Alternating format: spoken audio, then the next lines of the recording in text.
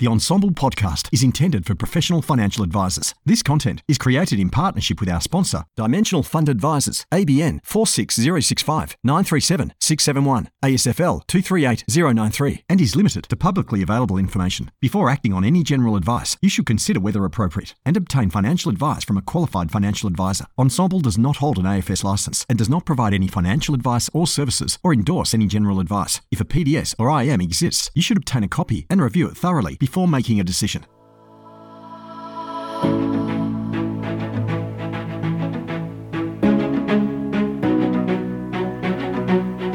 This series is brought to you by Dimensional Fund Advisors, a global leader in systematic investing. Since 1981, Dimensional has been applying financial science to investing and supporting financial professionals with time-tested solutions they can count on. The benefits of dimensional investing can be accessed in a wide range of vehicles, from managed funds to ETFs to model portfolios.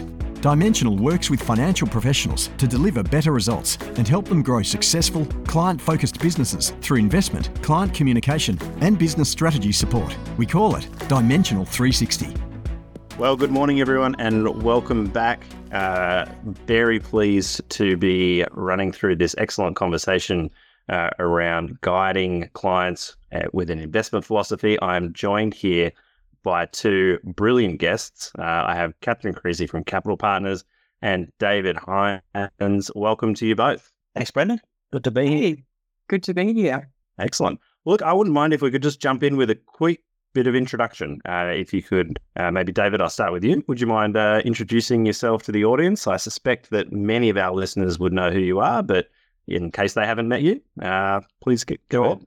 Thanks, Brendan. My least favourite topic, talking about myself, but for context, I think it's important. So 33 years in financial advice, wealth management, starting in 89 through sort of small, medium and large businesses.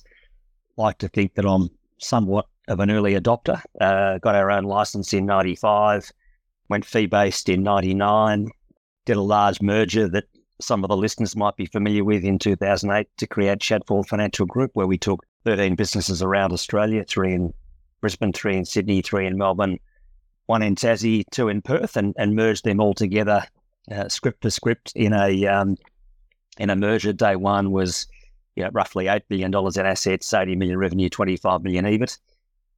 We're able to grow that over the next 6 years to 13 billion in assets, 160 million revenue, 58 million EBIT, and ultimately got taken over by Insignia in late 2014. Since then, I've been consulting to the industry. My consultancy called Global Advisor Alpha, so the global being global, doing work in many countries, the advisor being business to business, dealing with financial advice firms, not mums and dads and clients, and the alpha piece teaching or trying to teach advisors how to add the real proper value above the line around the goals, the values, and not just the investment piece, which is, I guess, relevant to today's conversation. More recently, we've brought some significant money out of America to Australia to start taking significant minority positions in wealth management firms and helping them to grow. So I hope that helps. Thanks, Brendan. Excellent. Thank you, David. Catherine, over to you. I feel we are in very esteemed company now. My background is a little less varied. So I started out in financial services, actually in marketing for a bank, and was there for just a few years before I switched over to stockbroking. So I spent 8 years at a broking firm in Perth, and obviously very heavily focused on investment. But when I decided that wasn't for me and started looking around for something else, I found a business in Perth called Capital Partners and decided to give financial planning a go, which was very difficult for a person who had come from stockbroking and investment only. But as it turns out, it has been a much, much better fit for me. So I've been with Capital Partners for almost 10 years now. We're a self-licensed firm in WA. There's about 40 people, no, almost 50 people now across the team. And I am an advisor there. I've got about 60 of my own clients, but I'm also head of advice. So I look after the quality of advice and training and technical learning for our advice team. And I'm also a responsible manager. Excellent. Thank you so much. Well, I think I am also in a STEM company here as well between the two of you. So Look, I'd love to start this conversation with you. Being on the ground in the role that you're in, and coming from broking of all places, sort of really sort of puts a spotlight on this whole issue of investment philosophy. And I would just like to start with you and help maybe unpack what it is that we're talking about here. How would you describe what an investment philosophy is, and maybe just a first brush on, why this is something that you think is important in the client-advisor relationship? Yeah, I guess an investment philosophy is almost like a guiding light for all of our investment decisions for clients. And what I like about it is it sets the tone for a lot of the things that we're doing, but for also the core of the thing that we do for clients, which is how we manage money. And I know that a lot of the time we say, what we do is provide them with peace of mind, and absolutely that, we do all of those secure things for our clients. But the biggest risk for any business is how you manage the client's money, right? So I think having an investment philosophy means that you've got something to anchor to and a way to be making decisions for your clients over a long, long period. Do you want me to, should I just dive in a little bit to what it was like in broking? Oh, look, I think contrasting those two approaches, maybe from where you are now to what things started out at in your broking role, would be great. Absolutely. Yeah. I think in broking, it's very ad hoc. You're obviously deciding, is Wesfarmers this year going to be better than Woolworths, or whatever two stocks you're picking? You're deciding this one is going to outperform, and therefore that's what I'm going to load up for my clients. And invariably, one wrong decision and you can blow everything up. And I look at portfolios that come into us, people that are seeking advice, and and everyone will have seen it, right? Every advisor, they've got 20 different Australian shares. And sometimes I look at it and go, geez, this portfolio has done really well. But then when I look in the minutiae of it, if they didn't have CSL, they would have been well behind the market for, 10, 15, 20 years, whatever it might be. And it just goes to show that there is a level of expertise required in managing money, and diversification is very, very key. Being able to have a philosophy that you can anchor to then means that you can focus on all of the other issues for your clients. So coming from that, where I did not feel confident that I could be picking the 5 stocks or the 10 stocks or whatever it was that were going to outperform the market, coming to Capital Partners and having an investment philosophy already embedded within the business made me so comfortable and confident that we were doing the right thing for our clients. And I think it makes us all better advisors.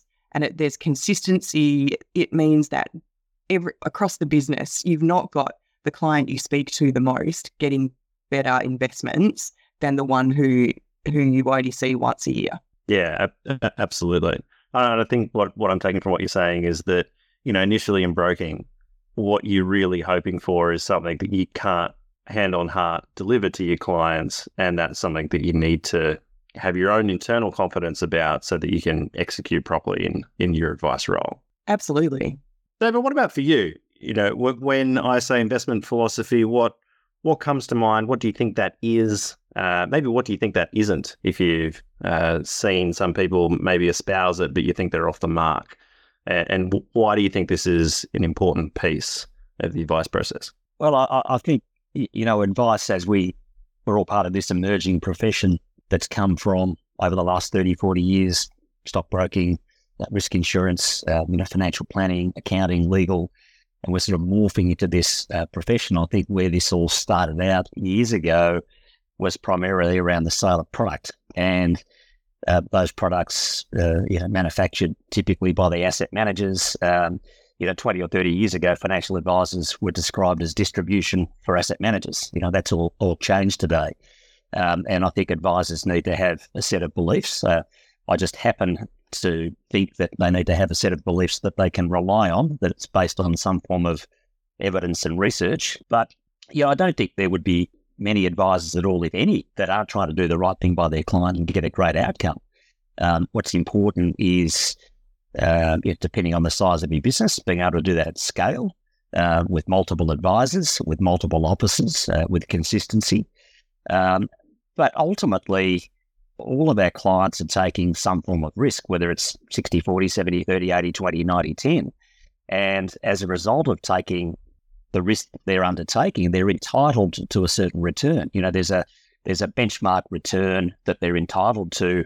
Let's keep the conversation simple and easy now and say if they invest in the Australian share market for the last 20 years, they're entitled to, let's call it a 10% return on the ASX 200. Most advisors are absolutely trying to get that, to beat that, to add value. But the question is whether they're actually doing that. And it's only when you take the helicopter up to 30,000 feet and back test the outcomes and the results that you can see that in many cases, certainly in our case, back in the early 90s, mid-90s, late 90s, that we were, notwithstanding the intent to try and deliver value to our clients, we were detracting value. And it was only when you peel the onion back and do that benchmarking work, you realise that there's a better way for your clients to get an outcome than you trying to pick stocks, time markets, and throw darts at the dartboard, and notwithstanding that you're trying to add value. So for us, it's around having a set of rules. I think, Catherine described it well as, the North Star, the guiding point. There's a set of rules. And so starting by asking yourself some questions around, what are your beliefs? Can our team articulate it? Is it based on investment or based on some form of speculation? Do we believe in tactical asset allocation or strategic asset allocation? And whatever you're going to land on from a belief perspective, can we put our hand on the heart and say that here's the evidence that will produce, all things being equal, will produce value add for our clients? And I do think a really important part of this investment philosophy is whatever you land on, different people have got different beliefs and that's fine, but are you able to back that up and measure that and actually demonstrate and articulate value? In our firm, Shadforth, when you merge 13 businesses and have 26 egotistical principles, and I say that in a nice way, everyone's got their own view on their investment philosophy, and 80 to 100 advisors. We had a rule, and the rule was, don't put your hand up and say, I reckon. I reckon this and I reckon that. You need to be able to support whatever your argument is with evidence rather than opinion. So for me, they're the core, I guess, the core philosophy, the core reasons, the core rationale around building that philosophy. And, it takes some time to build out, but that's the why it needs to be built.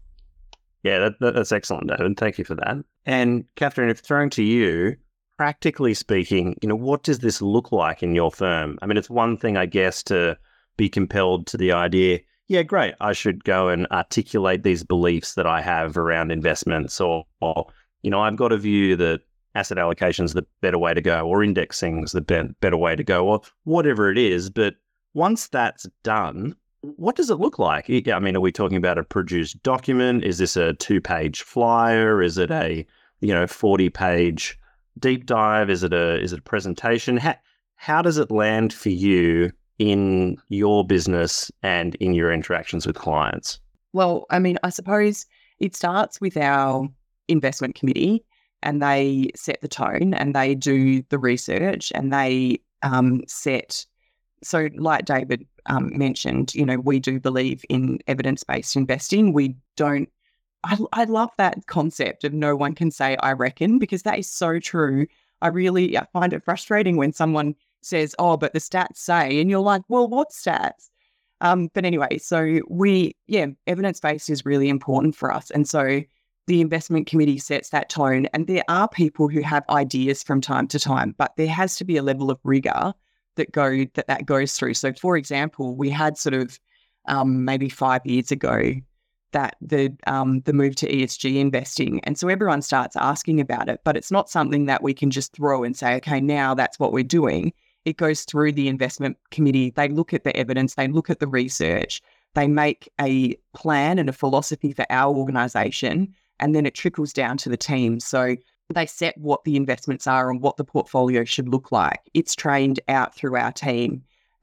we live it with our clients. We make sure that that's part of our initial discussions with clients so that they know what we believe and what we're going to give them.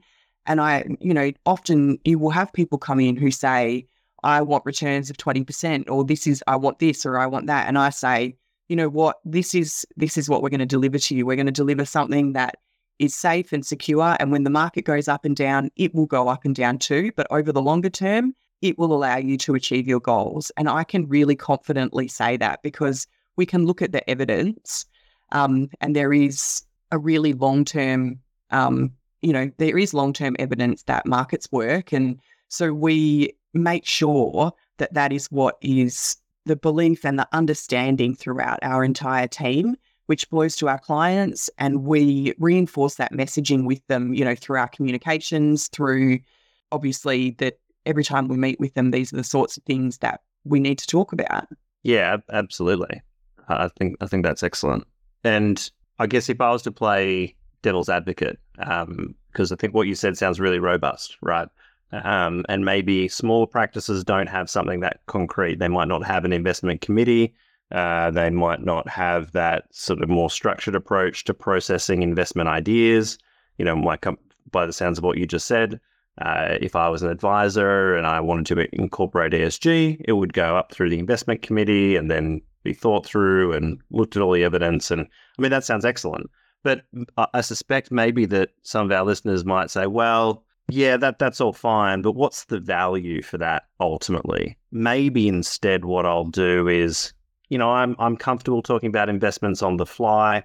I'll just address it, whatever questions my clients are coming with. They say they want 20%, I'll talk them down. I don't need to go through this exercise of clearly articulating an investment philosophy. It's something that I can just, do on the go. What would you say to someone who's sort of starting from that position compared to maybe the position that you're in?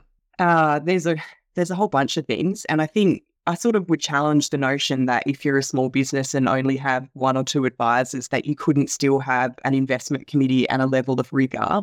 And it's that notion of time in the business versus time spent on the business. And I would think the investment philosophy and making sure that you're making really good decisions would be part of that time spent on the business.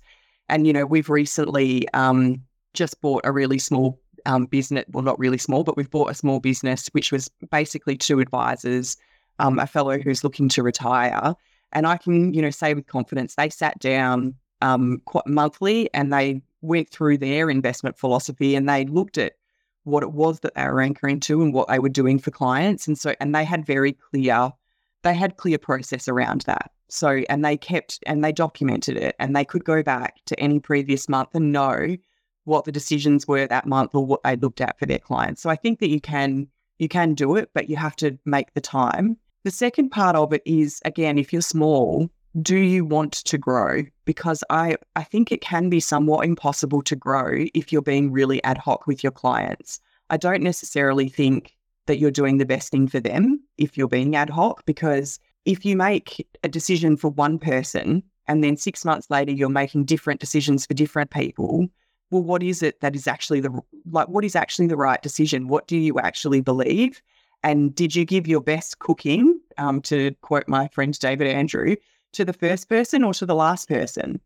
And I think that having the investment philosophy, implementing it the same way, allows me to hand on my heart whenever I have a client come in, know that we're doing our best for them. This is what our current best thinking is, and I'm definitely delivering that for you. And there's going to be changes from time to time.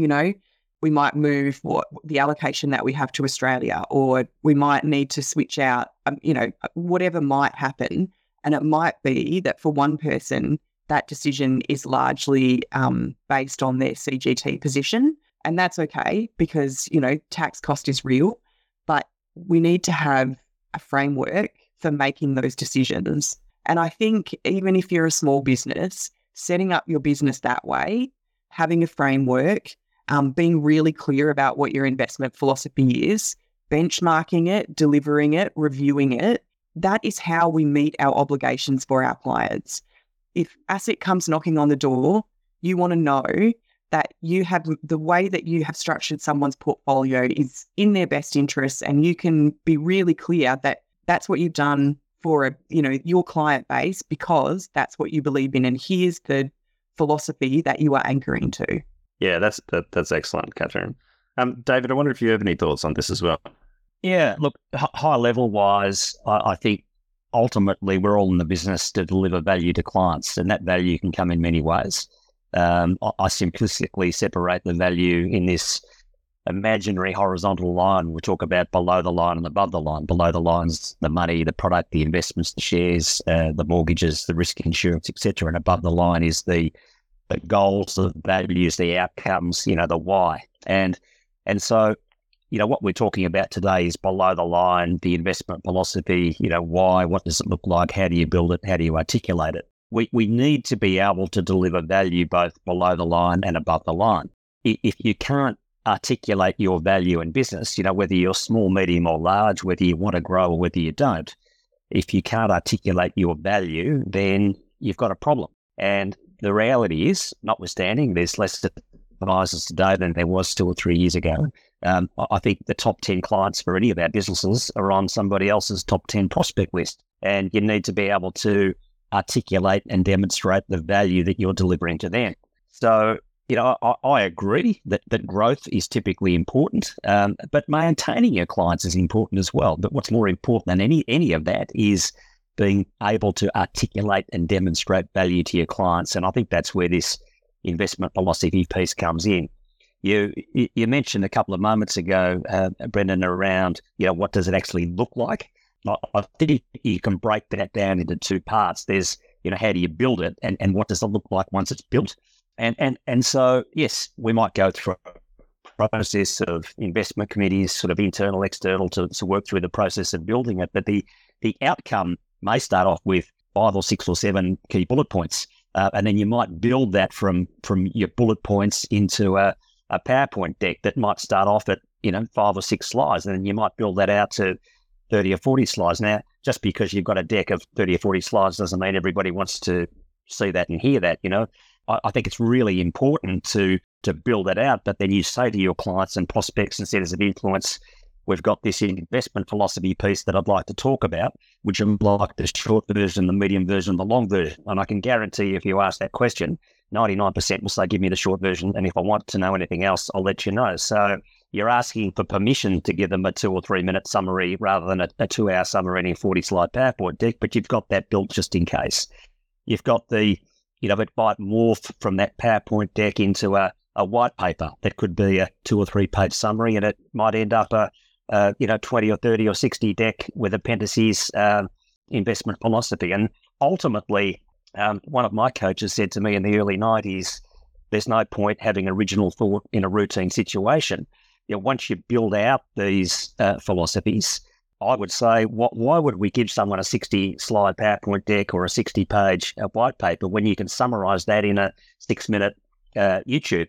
And so what we did was we shot some videos that summarized all of those key points. We sent somebody a hyperlink a week before the meeting and said, look, watch this video if you get a chance. We're going to talk about our investment philosophy, what your portfolio might look like when you come in next week. They watch the video, they come in and say, look, did you have any questions from the video? You've covered off all of the key points in a 6-minute video. And I look at, young advisors like Catherine and think, they've got a 20, 30, 40-year runway in front of them. And I think if there was a tip that I would give some of the young advisors today is, this notion of not having original thought in a routine situation. Build your investment philosophy, build some systems and processes around it. You've got your PowerPoint, you've got your white paper, build the video, use the video to leverage your time. And so when that new prospective client comes in, you say, did you get a chance to watch the video? Yep. Did you have any questions? No, that makes perfect sense. I'm really happy to do that. You've just saved yourself 60 to 90 minutes of repetition times 5 or 6 meetings per week, times 48 weeks per year, times 20 years. And so not only is it more efficient for you, but you're probably articulating the points better in that 6-minute video because it's been done professionally. So, there's this ability to upskill and upscale. And I think one of the key points for me is whether an advice firm, small, medium or large, I do feel that you need to be growing to attract and retain great team members, as an example. And it's the investment philosophy piece that holds people back. They can have the best intention to go and work on their client value proposition or their segmentation or their marketing or whatever it might be, but they continually get dragged below the line back into that investment philosophy when markets hit the skids, bond markets hit the skids, share markets have a correction.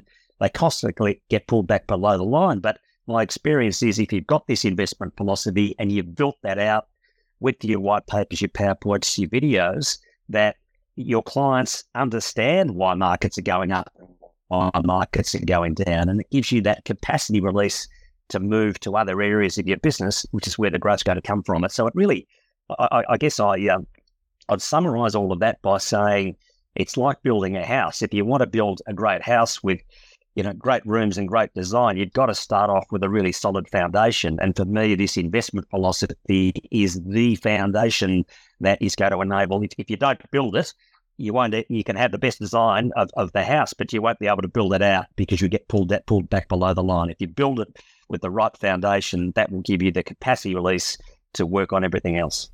Yeah, that's an excellent summary, David. And I know just personally from our practice, one of the benefits of having this more cleanly articulated is it does really help figuring out which clients are going to be a good fit for your practice, because there are plenty of clients out there who, for reasons that we might disagree with, but could be completely legitimate, might just mean that their approach is entirely different to ours.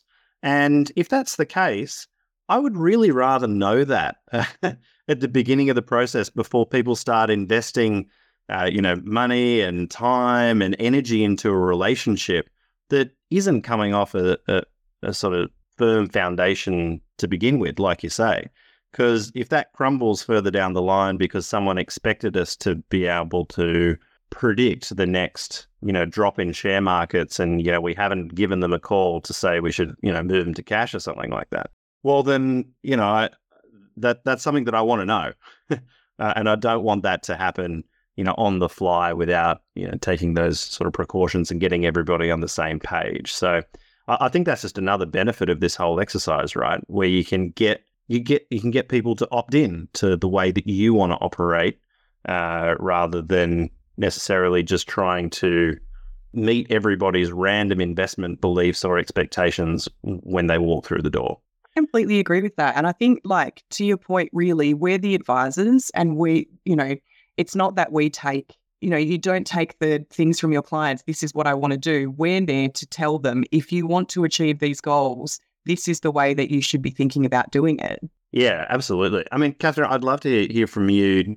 Have you got any examples that come to mind, maybe in times of market distress, like David was just referencing, where you've really felt having a good investment philosophy has helped you in an advice relationship, or maybe even it helped advisors on your team with their advice relationships with clients? Well, I think having an investment philosophy and having our clients really well versed in why we build the portfolio the way that we do means that when we have times of turmoil, our phone is not blowing up.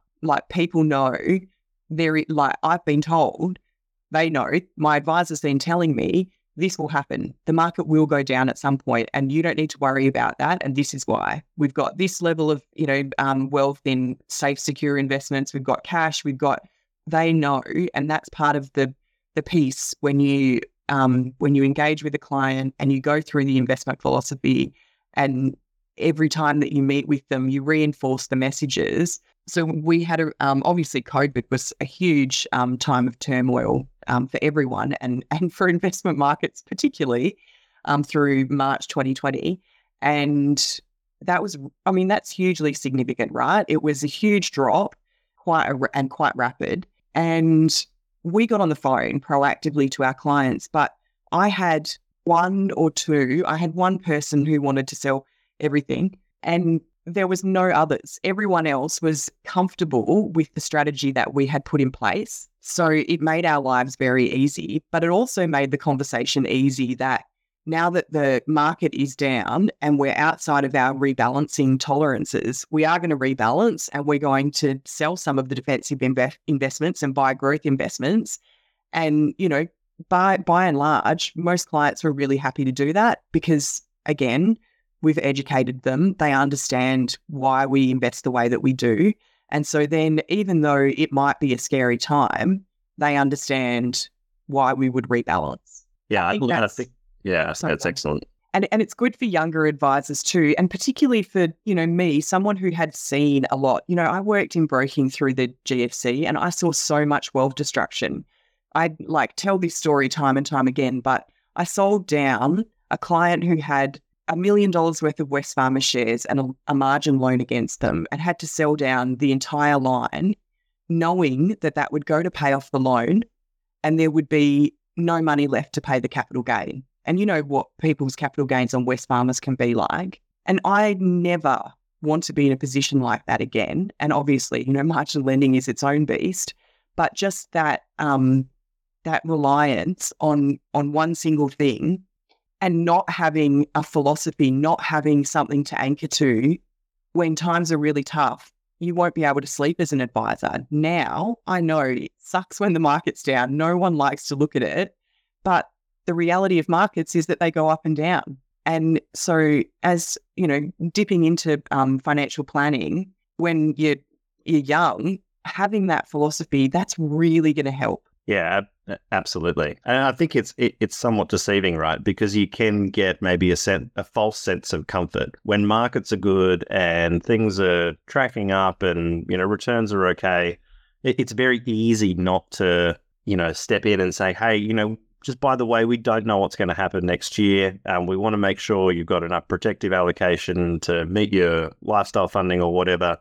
You know, I think I get the sense that maybe people don't do this because, you know, on a bright sunny day, well, who cares? But like you say, you know, when the storm clouds are around, and those decisions really, really matter, and we're going to sort of send outcomes in a big direction one way or another, it's almost too late, right? Because it's so hard to change people's behaviors at that point where it's almost like an investment in and of itself to spend the time helping clients understand what it is that you're trying to do, how you expect you're going to respond, what you believe about how markets operate. Well, if you've got that all clear and you're reinforcing that over time, which, you know, you guys are clearly doing, then a rebalance in March 2020 just becomes so much easier.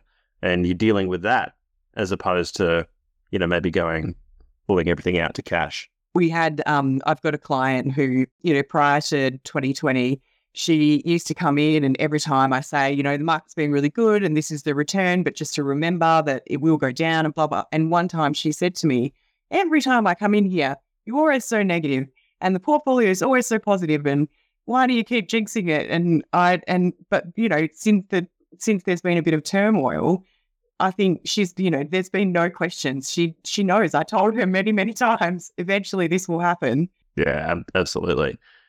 David, are there any sort of experiences either at a business level or at an individual client level that come to mind that sort of really hit this home for you personally? Sure. Maybe some big picture ideas for the listeners before we drill down to a client example or two. I do think it's worth introducing the concept of SPIVA. I don't know if we're able to get a hyperlink in the speaker notes on the podcast, but SPIVA stands for Standard & Poor's Index versus Active, and it's this sort of unofficial scorekeeper of this active versus passive debate. And I don't necessarily want to get into that debate today, but unless you want to. But I think the key point back to that word value, you know, it's all about adding value. And what SPIVA tells us, SPIVA's been going since 2004, and it measures outcomes in a whole bunch of countries around the world, particularly the developed countries, the developed markets. And basically, paraphrasing the outcomes of SPIVA, it shows that 75% of professional asset managers detract value against the return to which the investor's entitled. In other words, only 25% are beating the benchmark. Now, there are other studies that say, okay, if there's 25% beating the benchmark, why don't we just invest in those? Well, they're different every year as well. And so, when we come back to this evidence-based approach, there are a lot of studies that you can rely on. I know today we're talking about an investment philosophy, but I'd like to extend that a step further to an evidence-based investment philosophy where we've got the evidence that we can rely on. So, SPIVA data is part of that. So the other concept I'd like to introduce the listeners to would be that of Delbar, which is a company based in Boston, US. Delbar measures the impact of human emotion in relation to investment returns.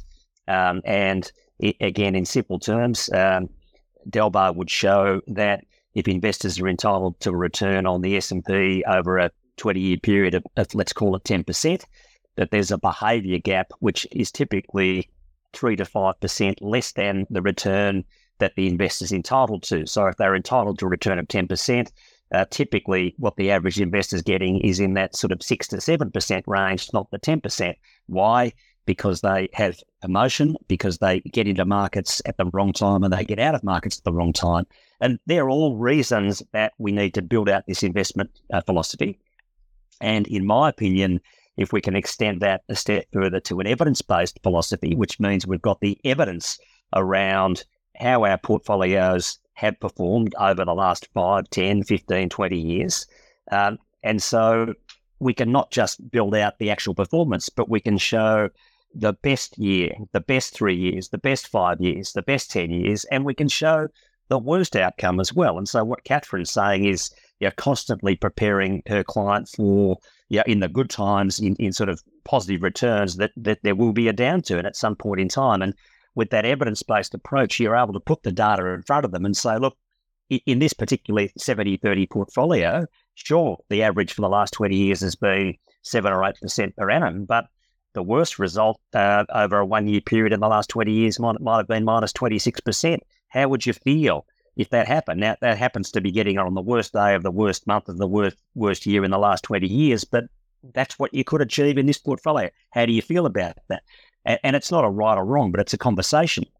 And so extending this investment philosophy to that evidence-based approach, it gives the clients more comfort and more reason to stay in their seat during difficult times, which eliminates this Delbar factor, the human emotion, and ultimately gives the clients a greater likelihood that they're going to achieve their goals and aspirations, which is what they're coming to see us about in the first place.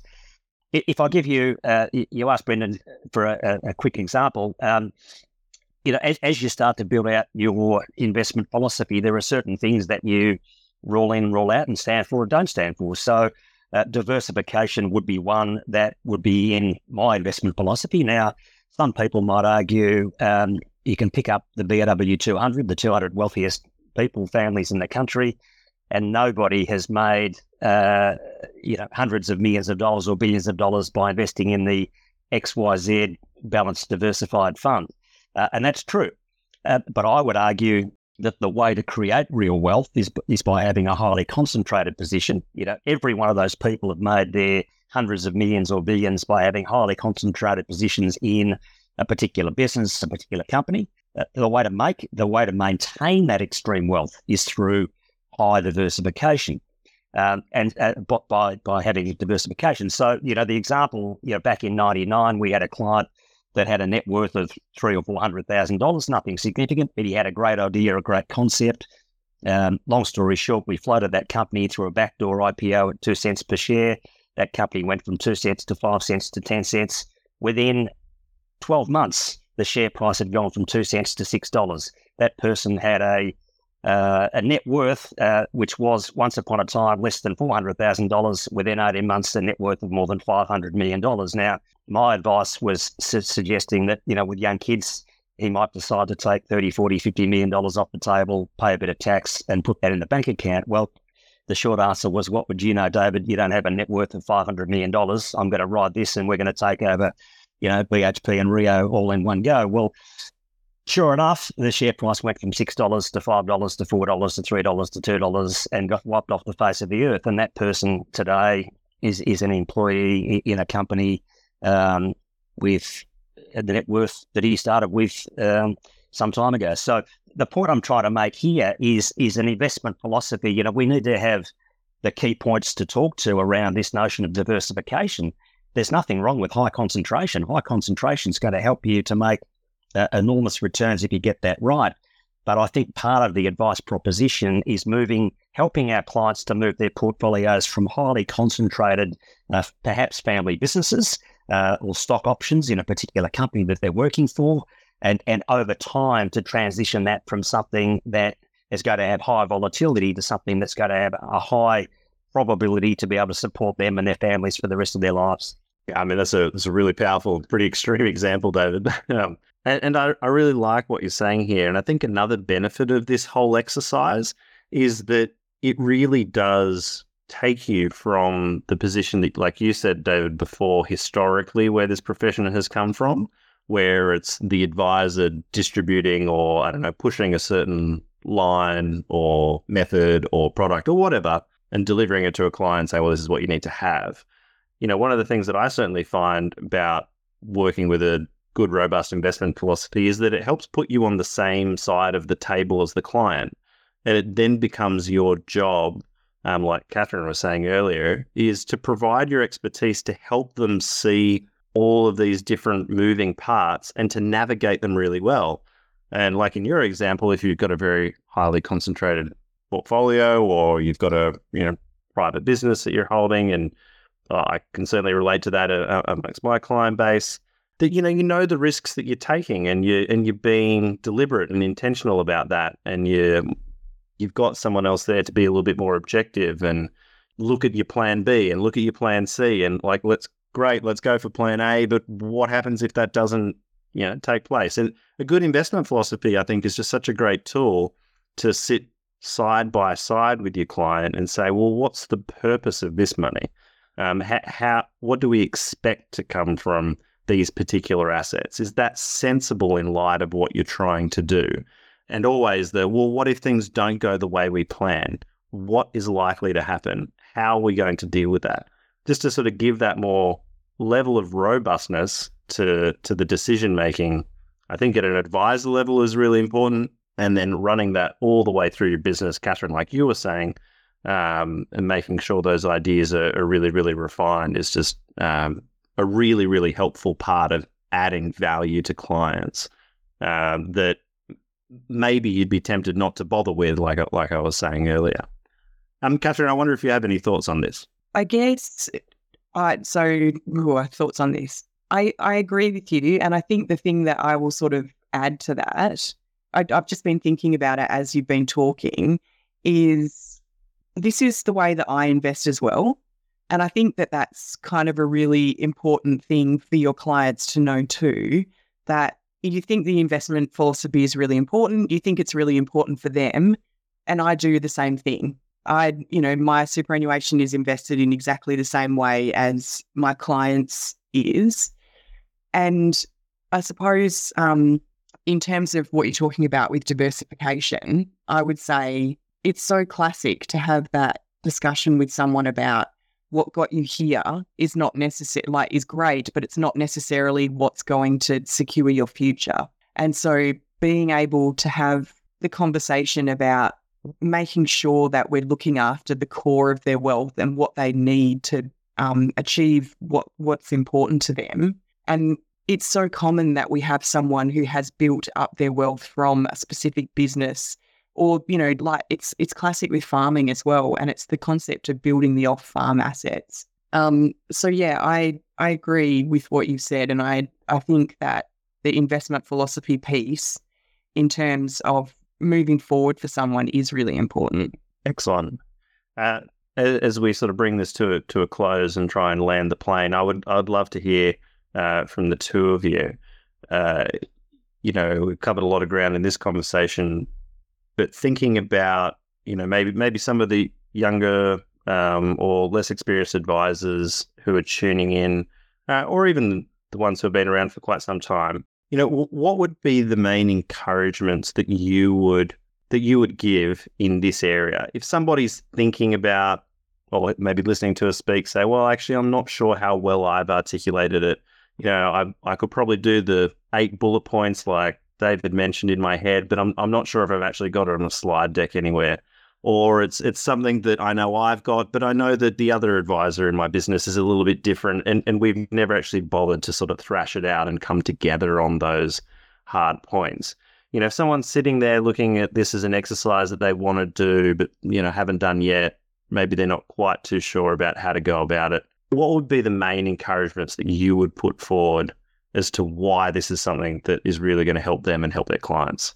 Happy to jump in there, Brendan. So firstly, I just happen to believe that whether you're a small, medium, large business, that growth is important. As a result of that, I happen to believe that the key anchor to not enabling growth is not having that capacity release, being held back from not having an investment philosophy and therefore getting pulled back below the line. I think it's the freedom release that advisors seek to get on with the other areas where they really add value to their clients. So I hope if we've achieved one thing today, it's helping the listeners to understand why an investment philosophy is important. If you wanted to pivot the conversation to how, you've got to start somewhere. And I don't think I've ever seen a perfect investment philosophy that couldn't be expanded or improved in some way. So something's better than nothing. Bullet points is better than nothing. A 6-slide PowerPoint's better than a 1-page bullet point. So starting somewhere and working on that. Now, whether that's with a business coach, whether that's, it's probably best not to do that with an asset management firm, because the asset management firm might help steer that philosophy down a path that's more conducive to their model rather than the best outcome for that practice. Perhaps it's an independent asset consultant, someone that's got experience. Maybe it's a fellow financial advisor that's got experience in this space, as an example. But I think today was all about covering off the why and touching on a couple of points around the what and the how. Thanks, David. And Catherine, what about for you? Yeah, it's hard to say because, so many people have great businesses and I hate to be the person who's like, you should do it this way. But having said that, I think if someone's listening to this, the takeaway is if you are losing sleep at night about markets, or if you, when the market wobbles, are getting lots of phone calls from your clients, then think about how you could be doing this better, because maybe those things are indications that your investment philosophy could be stronger and the way that you're educating your clients about it could be more robust. And to David's point, if you want your business to grow and be future-proofed, then making sure that you and your business partner or your other advisors are on the same page is incredibly important, because this is one of those things that can accelerate you, and it also just makes your life more efficient and easier. So if you've got any of those markers, then start to think about, are there some of those incremental changes that I could be making to make things easier, better, more efficient, and to grow for the future. Yeah, that's excellent. Well, David, Catherine, thank you so much for joining me. It was a great conversation and I really appreciate you sharing your thoughts and experience with the audience. Until next time, we'll speak to you soon. Thank you. Thanks, Brendan. Thanks.